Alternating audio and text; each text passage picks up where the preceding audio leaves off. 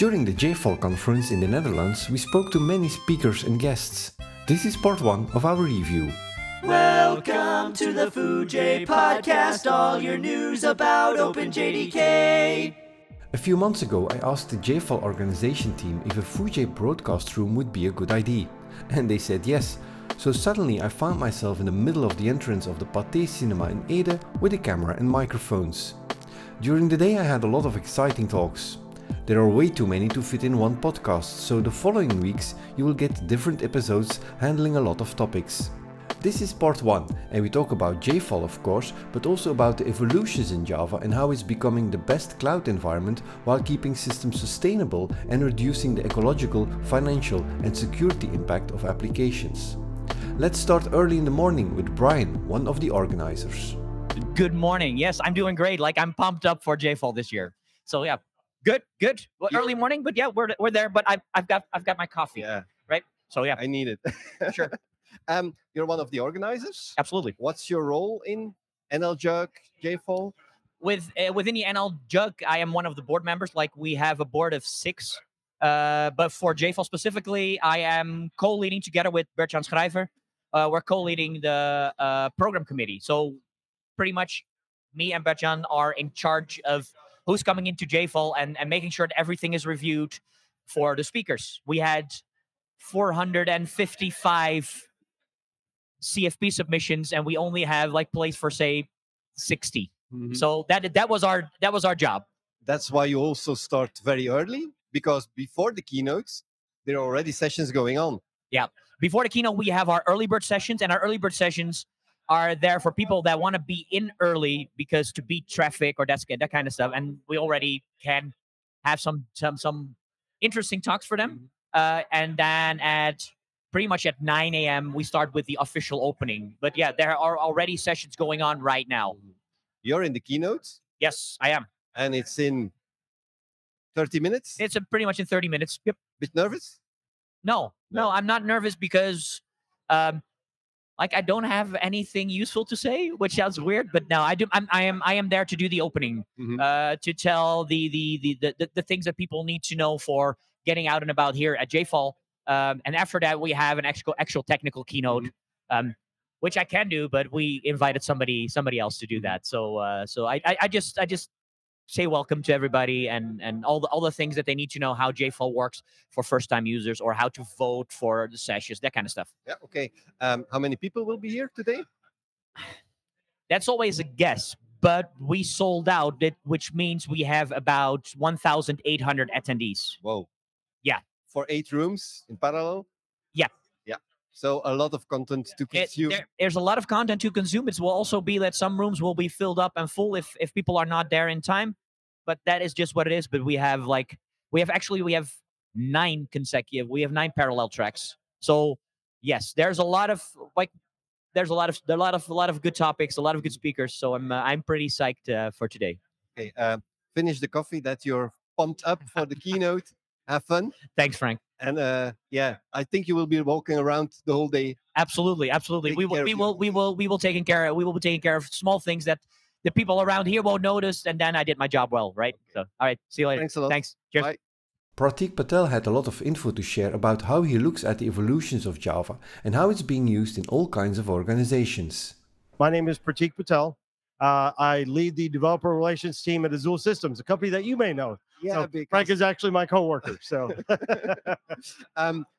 there's a lot of things happening in Java. What's the most important evolution? yeah, it's a great question. Obviously, Java 21 just came out, right? So JDK 21, and there's loads of great language features in it. And one of the things that's been really nice over the last few years, in my opinion, is that we have been more quickly adding language features to the Java language over the last 3 to 5 years. Because if you remember, we made a gigantic leap when we went into Java 8 with lambdas, right? That was like a big thing, right? And then of course there wasn't really great backward compatibility between 8 and 9, 10, 11 because there's a bunch of stuff that changed. But for me, it's the pace of the language, getting new features, nice things like records, pattern matching, etc., that help developers write cleaner and better code. Because for me, I don't get paid by the number of lines of code I write. I get paid for writing quality software, just like everybody Mhm. else. So having that ability to have more expressive Java code, in my opinion, is the most important thing, because the less code means there's less code to manage, less code to maintain, less code to migrate, easier to understand, all those kinds of things. Mhm. So So you have this very fast evolution, a lot of new versions. How fast are people moving to these new versions? yeah, that's a great question. So recently, the company that we work at, Azul Systems, we just released a State of Java survey, and Frank will drop a link in for Mhm. everybody so you can grab it. And one of the survey questions was, "What version of Java are you currently using?" Right. And what's interesting, and I found a little bit surprising, is the number of people that are on 11, Java 11 and 17. Obviously, the survey was just done very recently Mhm. before the Java 21 came out, but there are very few people using 19, 20, 19 and The 20. versions in between. Um, but I was actually impressed by the number of folks who are on 11 and 17, because the migration path from 11 to 17 is actually, 11, 17 to 21 is actually very easy. Mm. Uh, but of course, it shouldn't surprise me, but it still does. How many people are still using Java 8 or Java 6? How Right. old are these? Yeah, I know, right? It's like, I think Java 8 came out 15 years ago, Yeah. right? So it's a long time ago. But Um, isn't that also a quality thing for Java? It's 15 years old, but it still runs. yes, absolutely. This is one of the things when you talk to people in different developer communities, whether it's JavaScript, or Elixir or Python or whatever. The fact that Java 8 code or even Java 6 code, right? We have some customers at Azul who are still on an older version. Um, they're still running 6, and they don't really do much with those applications, but it still works. It's rock solid. You would probably be surprised uh, at who's still running old software like that. Things that you rely on, Mhm. like your bank or your insurance company or whatever. Some of these companies are still running very old versions of Java, and you're right. It's totally a testament to the deep thought that goes into the evolution of the Java language and ensuring backwards compatibility. And like, there's still bug Mm. fixes and stuff that come out for mostly security things now, for those older versions of Java. So definitely. You said you are a bit surprised that not a lot of people are on 19 or 20. Is that because most companies stick to these long-term support versions? Yeah, I think, when I think of a typical Java shop, right? Yeah, of course, there are startups using Java to build stuff. There are medium-sized companies, and then large companies, and then very large companies like enterprises that are, using Java. So I think for me, you see a lot of the smaller companies, startups, the mid-sized companies are able to shift more quickly to newer versions of Java, and when I talk to just Java developers in general or Azul customers, what I find is that everyone has a certain level of risk that they're willing to to absorb, because moving from 11 to 12 or 17 to 19 or whatever 18, there's a certain amount of risk that's Mhm. involved there, and on top of that there's a lot of work that needs to go in, right? So and we're maturing in this universe, in our Java universe. People are building stuff using CI and CD pipelines, so you have continuous integration, continuous testing. We're getting better every year in testing these different kinds of things, and we have tools that we didn't have even 5 years ago, like test containers, right? Test containers is a great tool. You can literally run integration type tests. Yes, you have your unit test, but now you get a much more confidence and able to catch bugs with these test container, semi integration test type of environments. So everything is improving. So I think the velocity at which people will upgrade from 17 to 18, or now from 20 or 17 to 21, whatever. I think the velocity of that and the number of people do that will probably increase very quickly, Mhm. because we're, as a developer community, we are getting better at automating a lot of the things that introduce that risk into doing a JDK upgrade, right? Mhm. I mean, for most Java devs, it's like you just flip from 17 to 18 or 21, and it just works, right? But you still want to be careful, especially like, oh, I don't know, if you work for a large bank and you have these transactions going through it, which it's not just the back end for TikTok or something, right? It's Yeah. like actually something that customers will care very much if it's not correct. kind of Okay. thing. So And probably it's a good idea for developers to really already start using newer versions, even if they don't use it in production, yeah, because they can experiment with new features, they can see the benefits, and Yeah. maybe then decide still to bump their production to a newer version because they're using some new methods which make their developer work Yeah. easier. Yeah. And then force it into production. Yeah, actually, you have a really good point there, right? So if I'm a developer and I'm running on Java 17 today, I have two different options I can take, right? I can either go from 17 to 18 when 18 comes out, and then 18 to 19, etc. Or I can just say, you know what, I'm just going to wait until the next LTS version comes out. So the question that I ask myself and I ask other developers is, which path is more suited for your process? Because this is not a technology problem.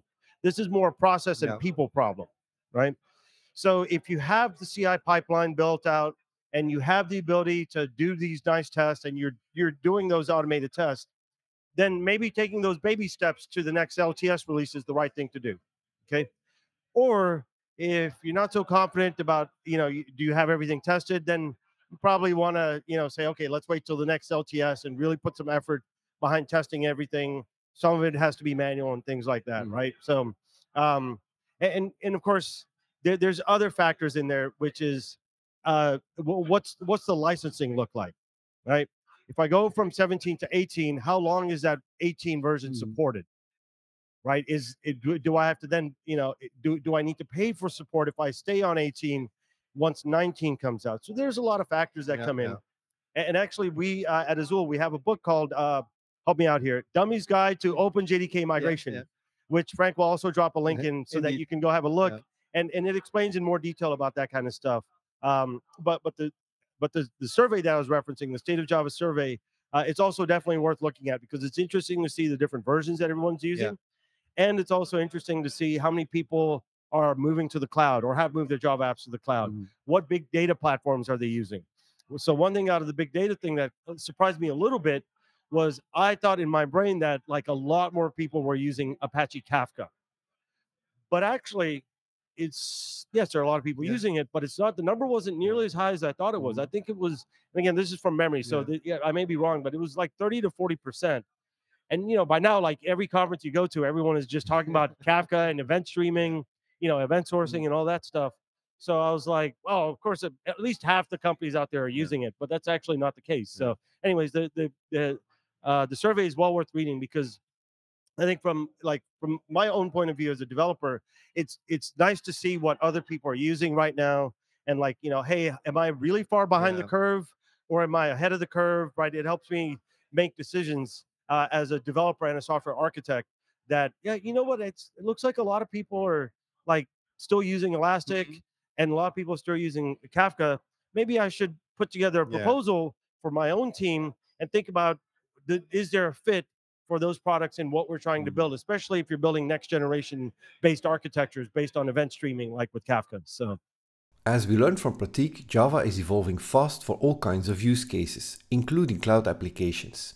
With Grace Johnson, I talked about the shift of Java to become a full cloud citizen. My name is Grace Johnson, and I'm presenting at J4. And what are you presenting? Presenting on the challenges that we face as modern cloud-native Java developers and how things like platform engineering and internal developer platforms and portals can help with those challenges. Okay, clouds. So is that something which matches with Java? In terms of like the cloud infrastructure? Is Java a good language for the clouds? I would say originally, no. No. It was never designed with the cloud in mind. The cloud doesn't exist. Well, exactly. Java is older than I am. So there definitely wasn't a cloud at this point. You know what I mean? So originally, no. But I would say thanks to the continued efforts of the sort of stewards and community and contributors to the Java ecosystem, it's getting there. I'm not going to say it's perfect because I don't think any language is perfect for the cloud because it's continuously evolving. But it's definitely in a much better place. And we have the tools and the infrastructure and the technologies to be able to help more traditional Java apps get to the cloud. And what has changed in Java that made it better for the clouds? I think the sort of the features within Java themselves, firstly, but secondly, the supporting tools and technologies and projects that enable those Java apps to be able to modernize, to be able to migrate, and to be able to be effectively deployed on the cloud. Mhm. So being able sort of it's not just a, we fix the language and everything else falls into place. It takes a whole ecosystem of projects and tools, whether that be open source or proprietary, to support those applications to be able to get them to the Mhm. cloud. So I think it's a mixture of evolution in the language itself and evolution in the supporting ecosystem around it. And there are more changes coming to Java. Yeah. Some specific things you're looking forward to? So I really want to try out more around Project Loom. I'm quite interested in sort of the threading there. I haven't had much of a chance to play around with it yet, but hopefully maybe I'll get to have a play around soon. Maybe make a demo or something. That would be quite fun. Yeah. Yeah. Can you summarize your talk in 2 sentences for us now? Okay. We face a lot of challenges as cloud native developers. And in order to support us going forward as we develop cloud native apps, we need to be considering how we can do a developer first infrastructure approach. And IDPs, internal developer platforms, and platform engineering might just be something you'd want to consider for that. And what is an internal platform? What is it? So the clue's in the name. So I say IDP. We're in technology. We just love acronyms. You might use IDP to describe internal developer portal, which is sort of the face that you'd interact with the UI. But internal developer platform is all about designing an internal, so internally facing, not anything like you might be familiar with external developer platforms like Twilio's developer platform. We're not talking about external facing, mostly internal for the organization.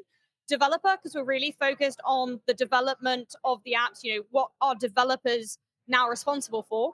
And platform, because this is really the approach we're taking to be able to provide a single space, a platform, to be able to utilize it to effectively build and deploy and maintain and manage our apps. So you have this separation of development and then operation, run it in the cloud. Then DevOps is the merge of it.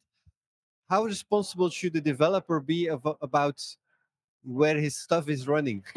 So there's always a balance, right? And that balance is, I would say, very specific to each organization, because where I think platform engineering comes in is instead of having a dev team and an ops team and you're throwing stuff over the fence and you don't care about it, or the opposite end where you've got ops focusing on really innovative, Kubernetes focused sort of responsibilities, and development taking on more and more and more of the ops, starting to get more towards that DevOps.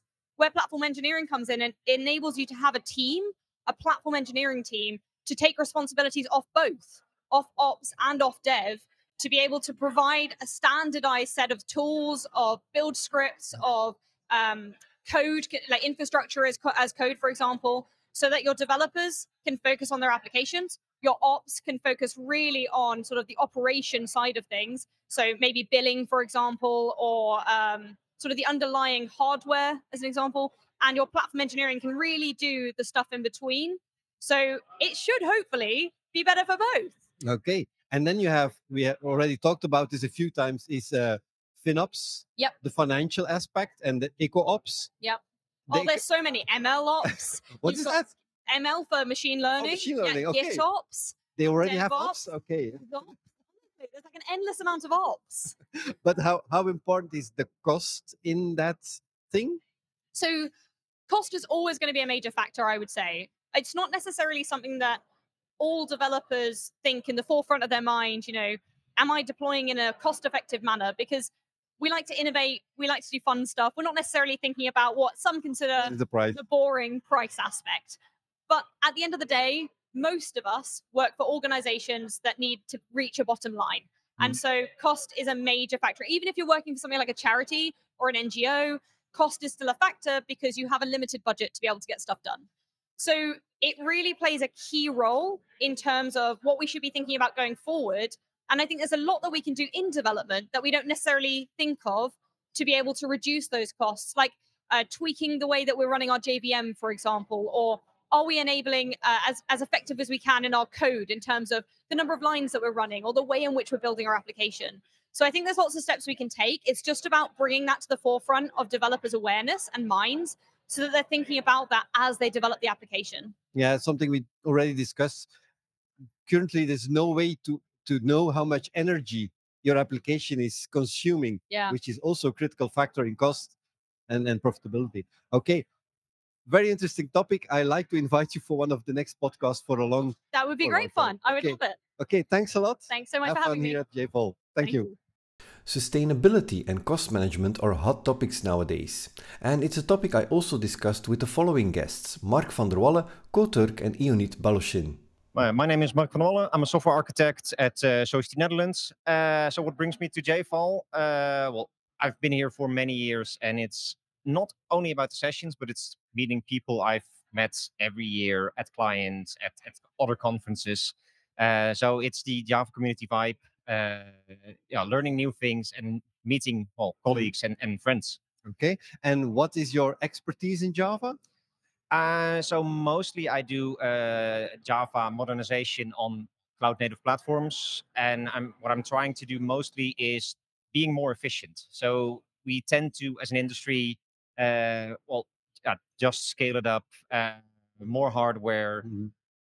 and that costs a lot of money, and it's also not that good for our environment. So I'm trying to actually bring that down. So more efficient Java, but also doing smarter things, using less resources, and thus, benefiting the Mhm. planet.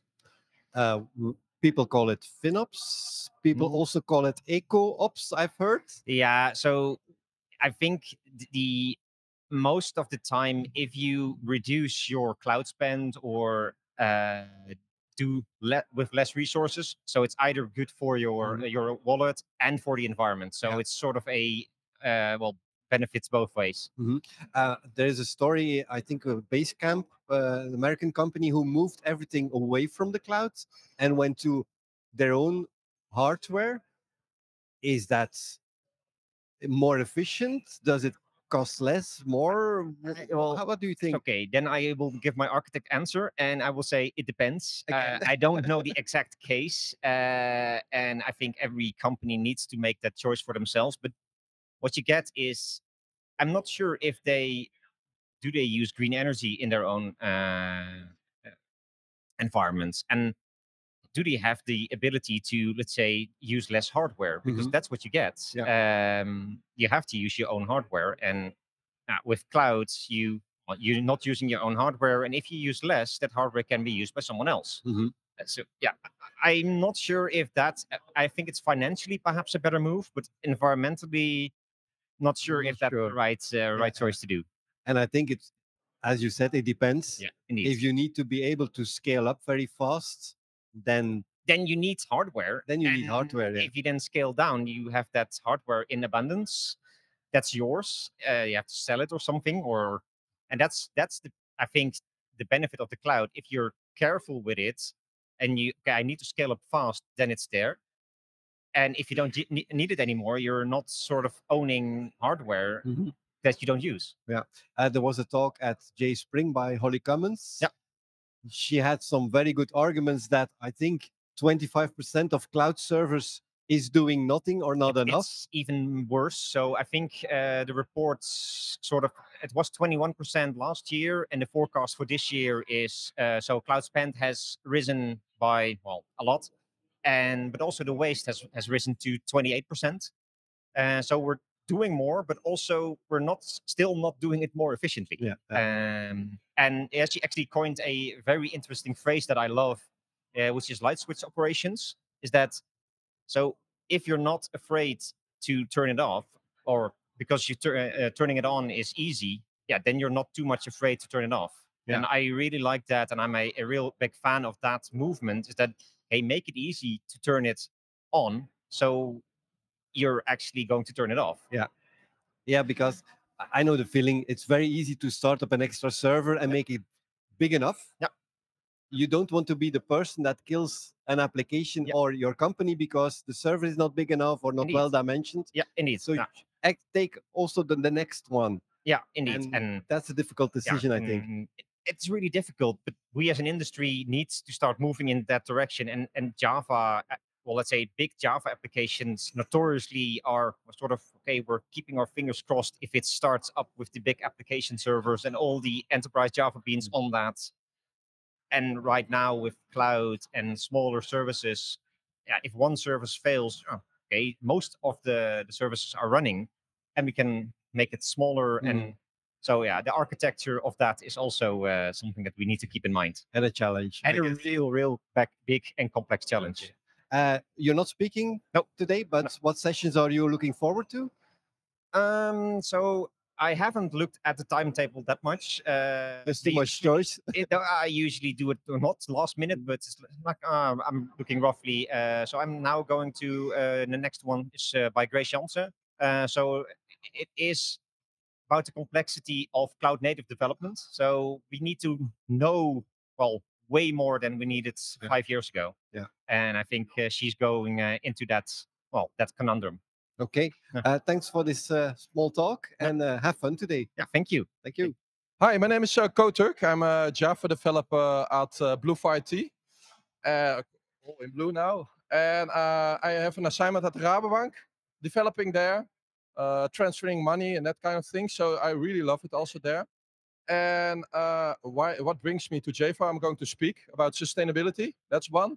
And I think JFA is an awesome conference, and everybody should go there. I think every developer, Java developer. Yeah. You're talking about sustainability. Yeah. How, in what matter? The amount of servers that you're using, the code that you're producing. What is important in your talk? Yeah, we have 4 views. So we are looking at the GVM side. How can you measure your own GVM with your application in it? And we also measuring code quality. Is your code good enough, or is it sustainable? We look at architecture. There are some architecture decisions that can help you, like Maven caching and that kind of things. It's pretty nice also. It's improving also your speed, your build time. And also we look at a little bit of the web front end there. So different angles. Different angles. Yeah. I just had a chat about keeping your cloud costs under control. Yeah.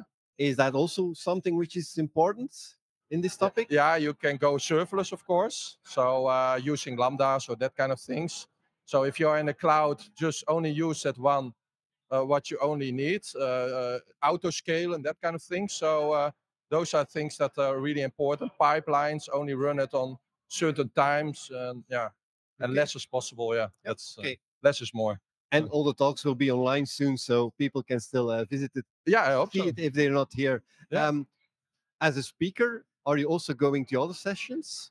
Yeah, I try to, but JFall is also a kind of reunion for me. So I see a lot of people again. It's also a great network opportunity, and that's really what I like about JFall. The high quality talks also, and the early birds also. So you need to be at 8 o'clock, and you already have good sessions, and you have front row. And it's all kind of things. It's like learning, meeting people, everything. Yeah. And it's a friendly community. Yeah, definitely. Yeah, it's the Java community, also the Fuji community. What is in Java that you really love about the language, the framework, the system? Yeah, different things. I think the most important thing is, I think, the community itself.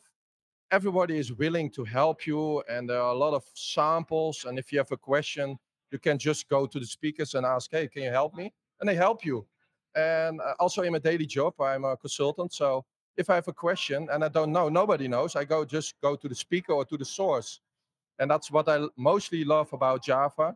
It's the community itself that matters. And also, I love the language, of course. And it's a good language. They are continuously improving. Like they're seeing things, possibilities, like less boilerplate and that kind of things, virtual threads. And it's evolving. So that's nice. Yeah. And there's a lot of evolvement going on in the Java system itself. Yeah, definitely. Yeah. So you're a consultant. Yeah. That means that you're each time on a project for a short time. Yeah, I'm now at the assignment at the Rabobank for a very long time, but I have different projects there. So every time you have a different team or a different project, kind of, mostly. And you do different stuff, sometimes with Java and then another JVM language. And then, it's like, what I like is just to do the short projects, kind of. Yeah. And that's because I've never done consultancy. So I think that's a complete other mindset than being fixed at a company. Yeah. You have to be able to switch very fast, I think. Yeah, now I'm very long at the assignment, but different projects. What I said, but yeah, you need to be a step further than the rest. So you need to go to conferences like this to learn new things. What's upcoming? AI is upcoming. Sustainability is one thing. You need to know about all kind of GVM things, RAL VM, and many more. So you need to keep up to date, and that's differently as a consultant, I think. Yeah. And you're at the right place Yeah. Thank to you. learn about that. Okay. Thanks a lot for joining our interviews and being in the Fuji podcast. Yeah. And have fun Thank you very today. much. Yeah. Thanks. Thank you. My name is Jonas Baloshin. I came from Vienna, from Austria. And what brings me to JFall, I think we prepared a talk on sustainability, on green engineering. And we would like to share it with the people. And that would be really cool because here the people, it's so keen on eco, on being eco and being more eco-friendly. Yeah, because this is the third interview where sustainability is a topic. So what's your point of view on this matter? Yes. So I think based on what I studied and the research on the market, at least from a software perspective, we are still in the beginning. We don't have proper tools to accurate measure the energy consumption. I mean, software tools. You can measure the energy consumption with a wall power meter for the full box, but at least available software, there are quite a few on the market, and some of them are limited to only some hardware. Like, for example, Intel chipset is the one which allows you to measure partially the energy consumption for the CPU and the memory. But if your application it's network or IO intensive, you cannot do that. So I think from a software perspective, we are still really scratching a bit the subject.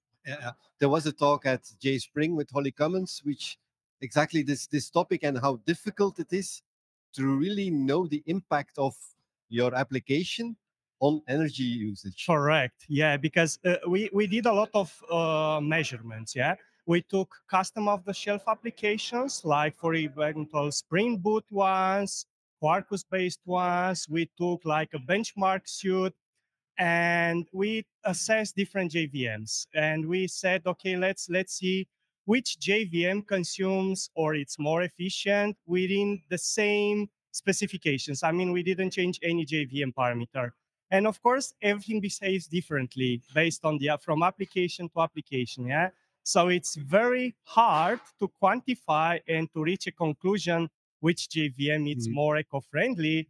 But it's interesting to assess at least and to have an idea how to quantify that. But as said, currently the software is really limited on this area. You're comparing GVMs. Are you comparing versions or distributions or? Correct. We are comparing the same version, the same JDK version across different distributions. And do you see big differences there? Yes, we see some big differences. Yes. Because I also have a talk this afternoon and a bit about what is the difference between versions, updates, distributions. Yeah. They all should behave the same because they're all TCK compliant. Yes. But that means that there is a different implementation in there. Correct, which makes the difference actually. Yeah, exactly. What I can tell it's that the hotspot based ones are pretty much equal, more or less. Yeah, which means the you know the hotspot. Yeah, the native image depends on the use case, but it's if you have it for shorter periods of time, which means half an hour, it's much more efficient than all the others. But we also did something. We also did measure the build time, how much energy you consume on the build time, because to have a full comparison, you also need to understand the build time, yeah, because you also pay energy for the build time. And therefore, the build time, you build it once, of course, but it has a bigger impact on the native image. Yeah, all in all, it's different from JVM and to JVM. This makes a difference. I think that the runtime makes a huge difference. The compiler, the default GC makes a difference for sure. Okay. So you're a speaker, means you're walking around also the whole day here. Will you be joining other sessions? Did you select some? Some sessions attract my eyes. I probably attend 2 or 3. Yeah. I usually attend after my talk because I'm more relaxed. before my talk, I'm a bit cautious. Yeah, because staying too much focus gets me very tired for my session. But this is just for myself. It's my way of being. Yeah, it's not valid for others. And what time is your session?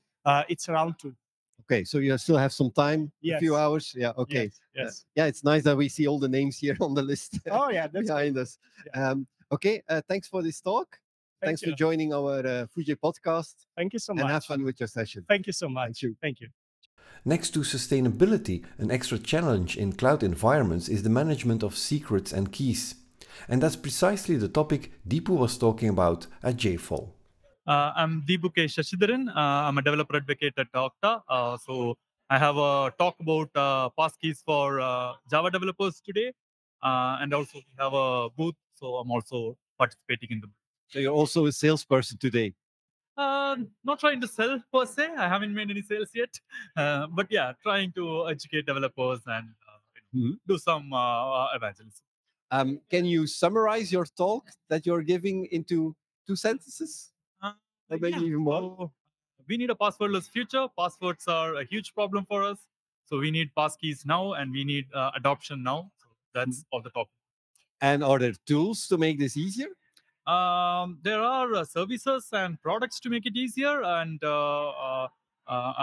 me working for Okta, we also have services to make it better. So I'll be doing some demonstrations, talking about tools and libraries to use to make it easier and show also how to build it yourself. So what can you simplify is, for instance, the passwords for your databases, things like that, that you need in your application. Is that the kind of stuff you want to simplify and optimize? Yeah. So passwords are a huge problem, right? So they are a problem for the end user because you have to remember things. You can be social engineered to divulge your passwords. It can be breached. It can be remotely attacked. So it's a lot of a list of problems. But when it comes to passkeys, it is a cryptographic key pair, right? And only a public key gets sent to your whatever database your websites are using, right? And if anyone breaches those, you are not going to be able to do anything with public key. So much more safer, and passkeys are phishing resistant. It's much more convenient to use because you're going to use your existing biometric platform authenticators or some hardware authenticators and stuff like that. So it's more convenient than remembering and using password managers and all those things. It is much more secure, and I think it is the next step in our authentication game for us to evolve into a passwordless society. Passwords are very critical, so I think the whole structure to maintain this is very complex. So passkeys should make it simpler because currently with passwords there are a lot of things you need to do, like managing resets or securing those passwords. A lot of things. You need multi-factor authentication. There's a lot of infrastructure that needs to be done to make it secure and make it convenient. With passkeys, you don't have to do a lot of things. They are recoverable by design, and they are phishing resistant and secure by design. So you don't have to do all these by yourself in every website that you're using, right? So it will simplify things. It will make the infrastructure simpler. It will reduce costs for the people building websites and maintaining those. And overall, it should be a good thing for the end users as well as the folks building websites. Okay, I've seen you already a few times at conferences. What other topics are you talking about? So being a polyglot developer, I think I talk mostly about Java and maybe followed by Rust and a little bit of Kubernetes here and there. A lot about JHipster because I'm also the co-lead of JHipster, so I do go and talk that a lot. But lately, I have been doing a lot of Java core talks, like Project Loom talks, new feature talks, and stuff like that. And now I'm doing an identity talk. So this is my first identity talk. So far, I have been focusing on language-related talks. So this is my first non-language related identity and authentication, security-related talks. So I'm quite looking forward. You're a polyglot developer, so you're using different languages. Is Java the best one? I'm a honest developer, and I think anyone who knows me knows that I love Rust the most. Maybe followed by Java, but yeah, I give all of them judgment based on what they do. So my favorite definitely is Rust because of the developer experience of that, followed by Java. Okay. Java used to be my favorite until Rust Okay. came. So, and the big difference is for you, the developer experience. Developer experience, the fact that in Rust, I don't have to worry about a lot of things that I have to worry in other languages. Like, for example, the security aspects, the garbage collection. There's no garbage collection. The memory management aspect of Rust, I really love it. I love that I can write Rust code in any way I want. I don't have to worry about performance. Whereas in every other language, including Java, depending on the style of code that you write, your performance is going to vary. Functional is going to have less performance than imperative code, but in Rust you can do whatever and it's going to be the same. So I love these kind of things. And these are the things I would love for Java to have, and these are the things I advocate for Java to have as well wherever I go. And do you think that a lot of these things will come to Java? Hopefully, eventually, but we know that the process is a bit slower here. But I hope eventually it comes around, because we are already seeing some nice features like pattern matching and stuff coming to Java. So I really hope all these kind of features from other modern languages, gets adopted and gets implemented in such a stable language as Java. Because the reason I love Java is the stability of the ecosystem and the fact that you can build something today and you can probably run it for 20 years. So that is quite unique, I would say. So I like that aspect. And if we also have modern features, better developer experience, then yeah, it will be a killer combination.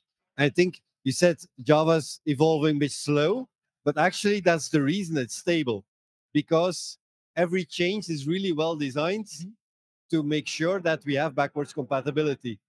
Yeah, but at some point it also starts to feel like a burden, right? That backward compatibility. Maybe at some point we should just break support and evolve like a one version break. It's nice, but I think at some point it also starts to become a baggage. Yeah, but boring is good, eh? Boring is good.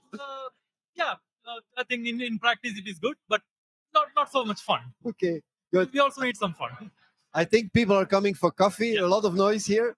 Thanks a lot for being here. Thank you. And hope to have you in one of the next podcasts again. Thank you. This was part 1 of my JFall review. In the following part, next week, you'll learn more about how you can leave a legacy, prevent a burnout, what the IKEA effect is, and a lot more. Keep an eye on Fujay for future articles about development and everything related to the Java world. Thanks for listening. Give me a foo, give me a J, give me the friends of OpenJDK.